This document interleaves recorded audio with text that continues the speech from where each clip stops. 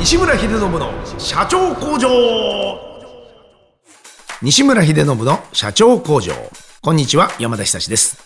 ポッドキャスト番組西村秀信の社長工場では、インスタイルグループの代表を務める経営コンサルタント西村秀信さんがビジネス経営に関することを独自の視点で解説していきます。西村さん、本日もよろしくお願いします。お願いします。新米社長と契約書ということで、今日のテーマは契約書についてです。ビジネスにおいてね、よく使われる契約書、結構いろいろね、僕らもこう PDF でもらったりだとか、分厚いものになんかこう捺印したりだとかよくやってますけど、契約書の種類いくつか挙げるとですね、出てきましたね。まず秘密保持契約書 NDA ってやつですね。あと業務委託契約書、金銭消費貸借契約書、融資契約書、リース契約書、売買契約書、譲渡契約書、賃貸借契約書、もういっぱいありますね。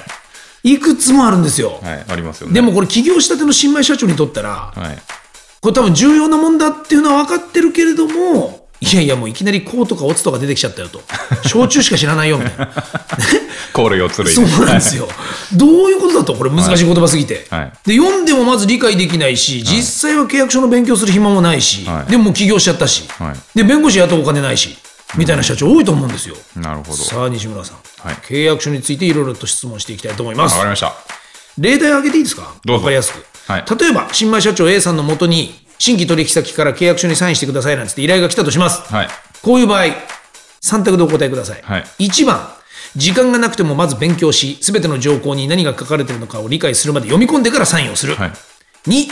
お金がなくても弁護士に何とか依頼してチェックしてもらってからサインする、3、時間もお金もないのでとりあえずサインする。なるほど。この中から選べと言われたら、だいたい普通弁護士ぐらいの法的知識って持ってるもんじゃないんですかね、人ってね。出たなんかちょっと今嫌われた。もしかしたらこれメルマガの大会者が増えたダメそういうの。なんでその目線、よくないここにいるでしょ、目の前に毎回質問してくるやつが知ってるね。俺何にも分かんないから毎回ヒデちゃんによく質問するけど、ヒデちゃんこれさところで俺は今こうなのつ兵も出てきてるけどねあるから教えてって話なんですよ。だから知らない場合どうします？これね、いくつかあるんですけど、まず相手がどうかとか、この仕事がどうかとかにもよるんですけど、じゃあ例えば2のお金がなくても弁護士に依頼してチェックしてもらってからサインするってやつは、その契約書に書かれてる契約内容が、じゃあ例えばこれから先年間1億円もらえるよっていう契約書だったとすると、そりゃ3万5万払いなさいよって感じじゃないですか。チェックしてもらいいよって話じゃないですか。確かになそこお金ないって言ってる場合じゃないでしょ。ないじゃないですか。で、大してお金にもならないし、この限りの契約書だしっていうのは別に1か3でもいいと思うんですよ、極端な話。なるほど。内容によってってことはあるよね。1個。まず内容によってと、どんな契約なのか、が1個と、あともう1個が相手によって。僕割と、NDA でしょ別にいいよみたいな、秘密保持でしょ別にいいよみたいな感じで、割とささっと見て、よっぽどなんかアンフェアじゃない限り、捺印して送り返しちゃうんですけど、それは秘密保持、要するに誰にも言っちゃダメよっていう内容だから、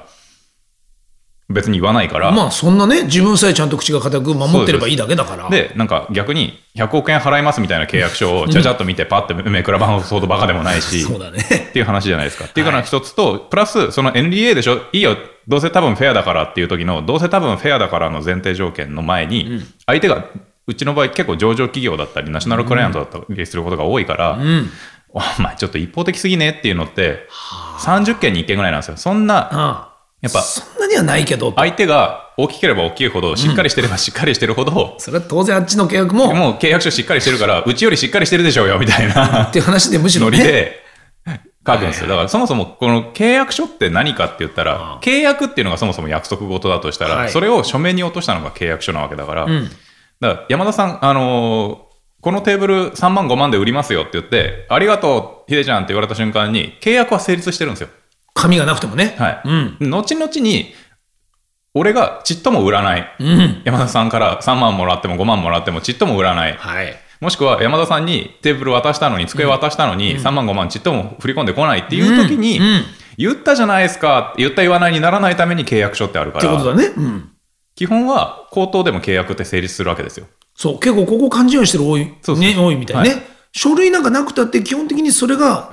履行されてればというか。そうです。お互い合意してればそこで契約は成立してるので、後で、だからそれでテーブルを、僕は3万円もらったらテーブルを渡すっていう債務が僕にはあるし、債務不履行になるし、テーブル渡さなかったら、テーブルを渡さないっていう債務不履行になるし、僕がテーブル渡して山田さんが3万円払わなかったら、3万円払ってないっていう債務不履行になるし、債権債務の関係って結局お金だけじゃないんですよね。なんか債務を不履行してるって、要するに義務を履行してない、義務を怠ってるだけでも債務不履行になるので、コンサルティング僕がしますって契約をして100万円もらってコンサルティングしなかったら、それも債務不履行なんですよね。そうだね。そこに書類があろうがなかろうがそういう約束したんだとしたら、だからあれだね、まさに今だと吉本とかが問題になってるけど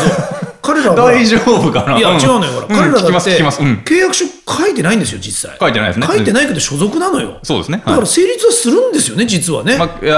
その時点でね、口約束だろうが、君これからうちの所属ね、事務所で働いてもらうよ、つって芸人として仕事をすれば、それは履行してるから、仕事は。そうですね。実際に契約として、で、ギャラ振り込んで、成立してるよね。はい、してます、してます。そうなんだよ。だから今になってああいうことで、書面がないから契約じゃないとかって言われても、それちょっとまた違う話になっちゃいますよね、実はね。なっちゃうんだけど、商法だと難しいのは、結局、民法だと、それこそ、じゃあ、例えば、目次合意が成立するとか、要するに黙ってても合意したとか、契約書いちいち交わしてなくてもって、ただ商法の場合は基本的に契約書ありきになっちゃうんですよね。やっぱそうなのか。それがやっぱりないと前提としては。だから立脚する法律次第なんですよ。だから。そうか。じゃあまた今のこの人との業務斡旋契約とはまたちょっと違うものもあるんだね。あれはあくまで商法だとすると、だからもう契約書ありきになってくるんですよね。もうだからそんなことたくさんあったので、だから例えば、不動産だってそうなんですよ。これの不動産1億円で売ります。1億円で買います。これで契約は成立なんですけど、契約書がなかったら、そんななかなかいないですけど、そうね。でも、その時どうするかっていうと、例えば不動産契約だと、登記優先の法則っていうのがあって、登記されてる方が優先されるわけですよ。登記ってしなくたっていいんですよ、変な話。実は。買ったって。でも、争った時に負けるから登記するんですね。で、必ずそれをちゃんと取っておくというか、持っておないとということだ。それ優先の場合はそういうもので、だから契約書が当然必要だし、契約書が2枚ある場合、3枚ある場合、優先上位も登記されてるのが優先だよねってなるんですよ。とか。いや、でもね、やっぱりいつもこういう話を聞くときに思うんだけどね、それをいつ勉強したの？ねえ、ひでちゃん。どうしたの？いろいろ知ってるけど。小学校2年生ぐらいの時に習いますよね。どこのスクールだろう、それは。どこの義務教育かな。国数理営者対だよ。ほとんど体育しかやってない、俺は。そこになかったよ、契約書の授業。民法商法なかったですか？ないんだよね。刑事商法と民事訴訟法系ひでちゃんは日本の小学校じゃないな、それは。特殊だぞ。法学部ですからね。すごすぎるよ。でも、そうか、だから、本当にもしそういったところにもしっかりとした契約をしながら自分の仕事を作っていきたいと思ったら、やっぱりどっかで勉強する時間って必要かもしれないね。なんか、契約書のことをよく俺後輩社長とかに説明するときによく言うのが、昔の携帯とかと一緒で、とりあえず使ってみて、分かんないとこだけ調べればいいよってよく言ってたんですよ。なるほどね。まずは触って使ってみて。そうパソコンでもスマホでも何でもいいんですけど、とりあえず使ってみて、で分かんないところとかでよく使うところとか、なんかよく問題になるところとかって絶対出てくるから、だから結局ね、あとうちの会社とかでも、それなりに僕が法律詳しいから相談普通にあと友達からも、僕もそうだしね。そう山田さんとかも質問するよね。そう質問してくれる。で山田さんはもう明確ですげえ分かってる人だから、質問の仕方完璧なんですけど、偉そうだけど。そうなの？はい。自分の立場がこうで、前提条件こうで、ヒデちゃん俺この立場なんだけど、これこういう風になってる、こういう契約書になってるかなとか、これガードできるかなって聞き方するじゃないですか。ああ、そうかそうかそうか。赤信号なんだけど青にならないかなって聞いたことあるもんね。ほら。やっぱなんなかったもんね、あれ。わかりやすいよね、あれ俺の質問はね。やっぱなんないんだって言われて俺納得したもん。契約書関係ないんだな。懐かしいから。ね。なんとかしてかったんだけど、やっぱダメだったね、あれ。あれは多分契約書うんぬんじゃなくて、ルールだもんね、もうそもそも。法律先だったね。懐かしいな、交通違反ね。別に山田さんがやったわけじゃないけどね。そう。あれ別に契約書うんぬんの話じゃないんだけど。懐かしいですね、山田さんがね。いや、運転手がさ、絶対青だったって言ってるからさ、わかりました、すぐ証拠保全手続き取りましょうなんつってね。絶対青だったのはタクシーの方だったんですね。ドライブレコーダー見たんですよね。そうそうそう。びっくりしたよ。ね、懐かしいですね。あいつなんでタクシー側の方の信号の色言ったの？俺の方の色を教えろって言ったんだけどね。そうですね。おかしいですね。戻しますよ。戻すよ。っていうことで、だからそうか、僕みたいに質問が分かりやすい人のは答えられるけど、そう結局よくあるのがリーガルチェックお願いしますみたいな。ちょっと前に言ったご確認お願いしますみたいなのが結構近くて、確認したけどみたいな、なんか多いんですよ。さらに何を聞きたいのっていう。そうなんかで結局どの立場かで契約書って変わるし、そうか、どっちの立場かで変わるし、どんな前提条件で何を防ぎたいのかとか、さっき言った通り、後々揉めるないようにとか、揉めた時のために用意しとくから、結局そこでどっちの立場で、相手がどういう立場で何を求めてて、どの契約なのかっていう前提条件がざっくり分かれば、気をつけなきゃいけないポイントも分かるし、そうだね。もしかしたら相手方に明らかになんかちょっと有利になることばっかりが書かれてるものの場合もあるかもしれないからと。でもそれがその相手方が自分だったら、自分にばっかり有利じゃないですか。それはそうなって書きますよね、当然ね、守りたいからね。だからもうそういった点で、そういう契約書って実はそういうパワーバランスみたいなものが若干生じてくる書類だから、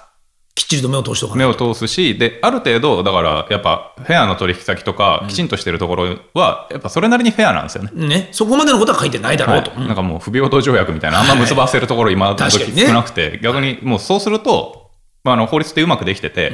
こんな不平等条約結ばされるぐらいだから自分もやられてもしょうがないよねっていう解釈ができるようになってるんで。そうか。だから今やよほどのことがじゃない限りは、そんななんかね、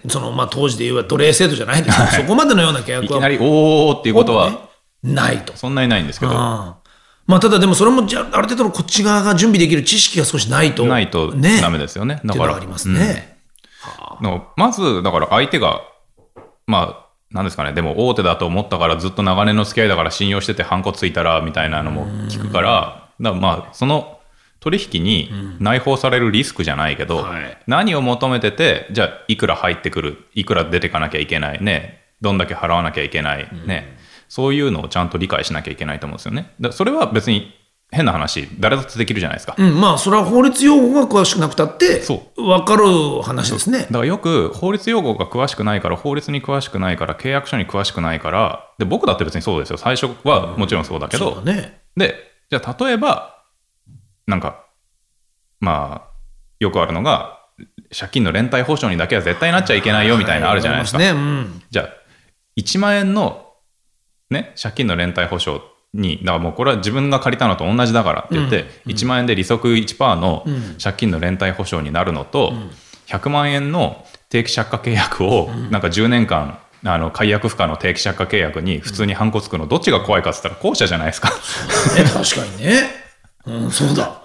100万円で12ヶ月で1200万円で10年で1億2000万と1万円の借金の連帯保証で 1% だったら1万100円ですよね。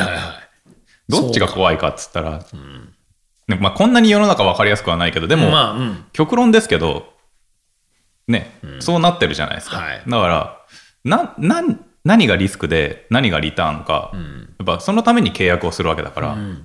ていうのをちゃんと考えなきゃいけないと思うんですよね。そこさえちゃんと見間違わなければというかね、その解釈をしっかりしておけば、さほど別にその専門用語が分からなくたって、これが理不尽かどうかじゃないぐらいのことは分かるでしょっていうことですよね。日本語では書いてあるんで。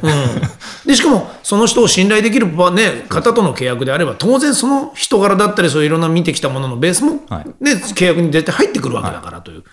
ではちょっと例えで聞きたいんですけど、で結果その新米社長が本当にその契約することになったと、はい、でやっぱりちょっと書類交わした方がいいなとなったとします、はい、で少しだけは勉強はしたけど、まだそんなに知らないというところで、さて書類作るってなったら、さっきの話だとほら契約書なしでもいいっていう話でしたけど、なしでもいいっちゃいいんですよ。だからその結局口頭でも合意してるし、例えば今だ言うとメールとか LINE とかでやり取りしてれば、極論それでちゃんとこの条件でって全部詰まってれば、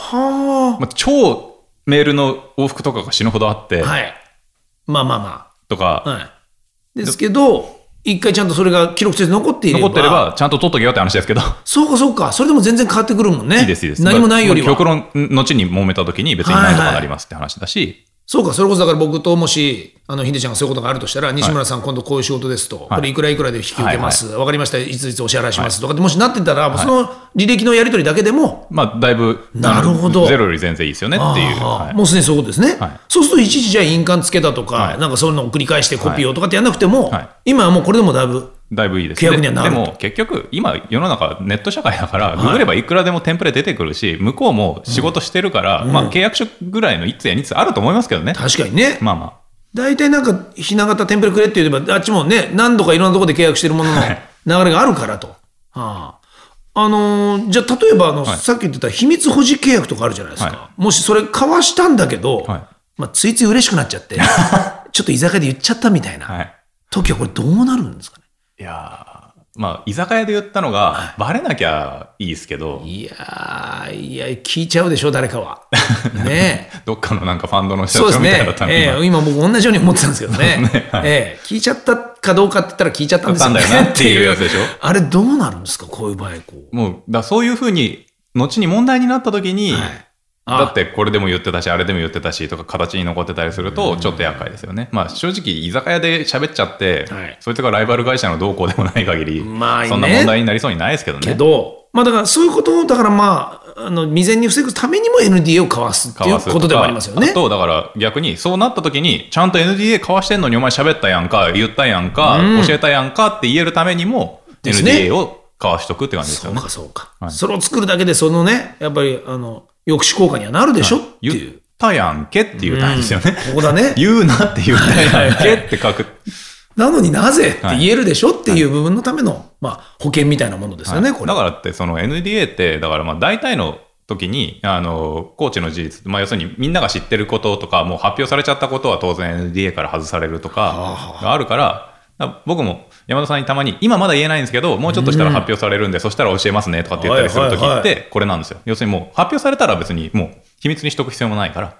確かにありますよ、いついつバンド解散するんですみたいなことを結構聞きますけどNDA なんて交わしたことないですけどそれはただ山田さんの信頼関係だから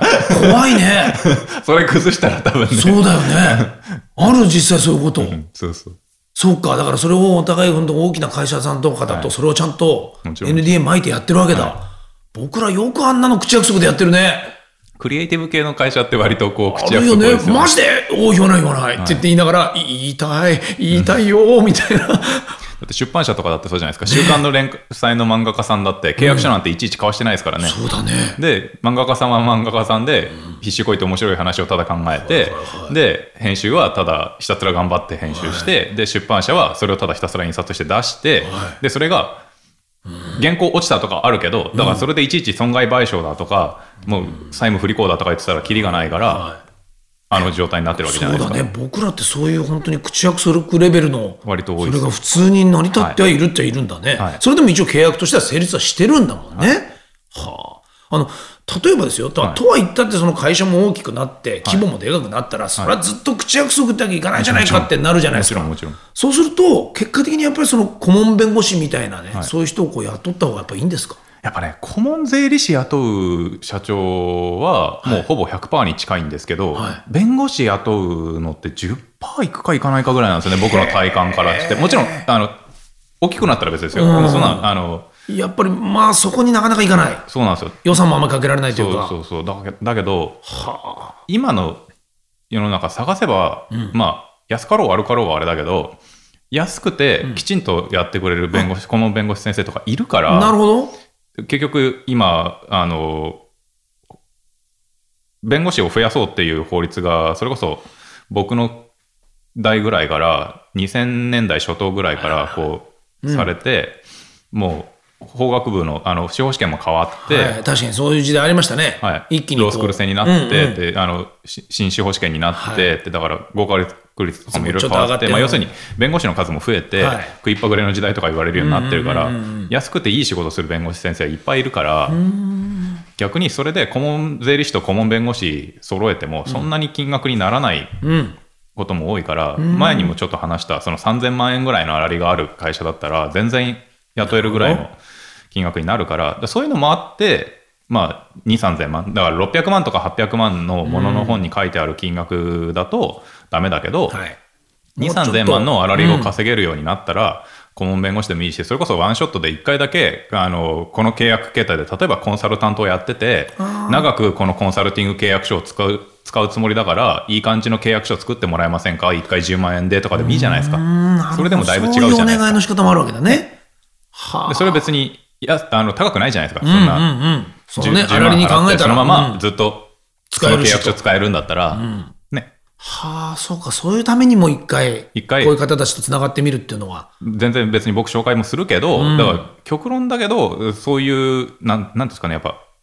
脇が甘いというかガードが甘いその経営するよりは、それこそ保険代だと思って3万5万10万ぐらいを払うのは、でちゃんと仕事してくれる税理士先生とか弁護士先生とお付き合いするのは全然ありだと思いますけどね。しかもそういうプロが横にいれば当然自分も自然に勉強もしていくだろうし、学べますから。でやっぱ業種業態によって、なんか最初から大きいお金扱う会社だったら、なんでしょうね、なんか僕の関係とか後輩でもだから不動産とか医者とかね、だからそういう感じのね人とか金額が大きかったり契約が重いっていう人は最初から顧問弁護士いるし、大体逆に飲食業1店舗開けるときに食中毒出されたんで助けてくださいって言ったところで大して助けにもならないから、顧問弁護士いる人はあんまり見ないじゃないですか。美容師率1店舗開けるけど顧問弁護士探してますって聞かないじゃないですか。税理士探してるっていうのは聞くけど、だから自分である程度その業態にも、よるし、どこを助けてもらいたいというか、そのガードしたいかっていうことにもよると。ですね。ちょっとまさにだからその規模が大きくなったところで一回こういうね、社長工場を使って質問してもらうのもいいかもしれないですね。だからもう来週とかだとちょっと危ないから、来月ぐらいにしといてほしいけど、来月大きい契約、大きい会社とちょっと契約しそうなんですけど、どうしたらいいですかねって言われたら、全然時間あると思うけど。そうですよね。なんかそういうのがもしあれば、そこで判断できますもんね。全然。だったらこの規模でこのぐらいの人を頼んだ方がいいよとかっていうアドバイスはできるかもしれないと。そんなことですね、皆さん。新米社長、ぜひ皆さんもね、自分の、言ってみれば、脇をもう一回チェックするというか。ね。そうなのよ。脇だけでいろんな人生をこう棒に振ってる人もたくさん今ね、もう情報で流れてるから、ぜひ顧問弁護士を、僕も紹介してもらいたいと思います。西村秀信の社長工場、毎週1000万投資と題しまして、情熱を持った起業家へエンジェル投資も行っております。詳細は第7回と第8回の放送をお聞きください。また番組への質問ご意見は社長工場のホームページ CEO-factory.com からお問い合わせください。西村さん、本日もどうもありがとうございました。ありがとうございました。